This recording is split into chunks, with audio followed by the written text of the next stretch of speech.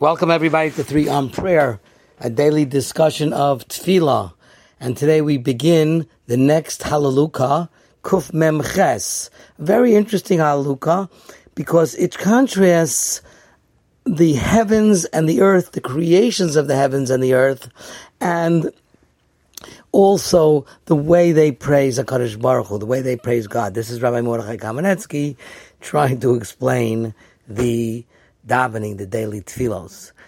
And one of the things that we have to know before we even start, when it says Hallelujah, praise Hashem, Hallelu es Hashem min hashamayim. Now, first of all, min hashamayim is not bashamayim.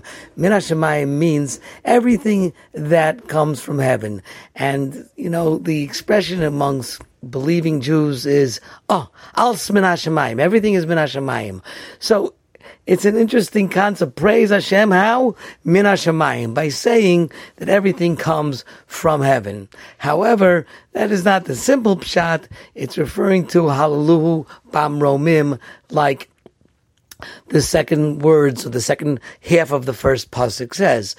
Word hashamayim, what does it mean, heaven, in biblical literature?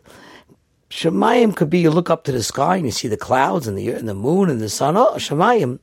My grandfather, Rabbi Yaakov Kamenetsky, was quite elated when they landed on the moon because he said that when it says in Torah Shemayim, it refers to the Meromim, the spheres of heaven that we don't reach, where the angels and the Kisei HaKavod proverbially dwell. But it's a sort of Shemayim that's an intangible to us mortal human beings. And therefore, Hashemayim Shemayim LaHashem V'ha'aretz Nasan Libnei Adam, which means that the heavens are for God and the earth is for Adam. People were very upset, especially among other religions. You can't go to the moon, that's not our place.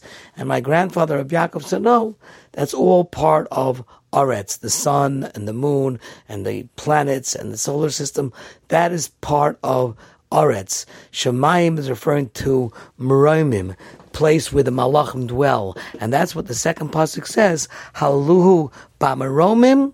That's the end of the first pasuk. Halu kol Malachav, halu kol tzva'av.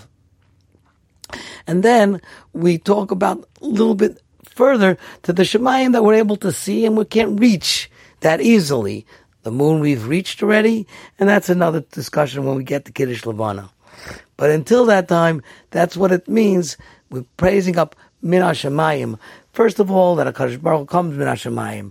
And the second is Halu Min HaAretz, is that we have to, that comes later on, and that comes for the second half of the kapitel.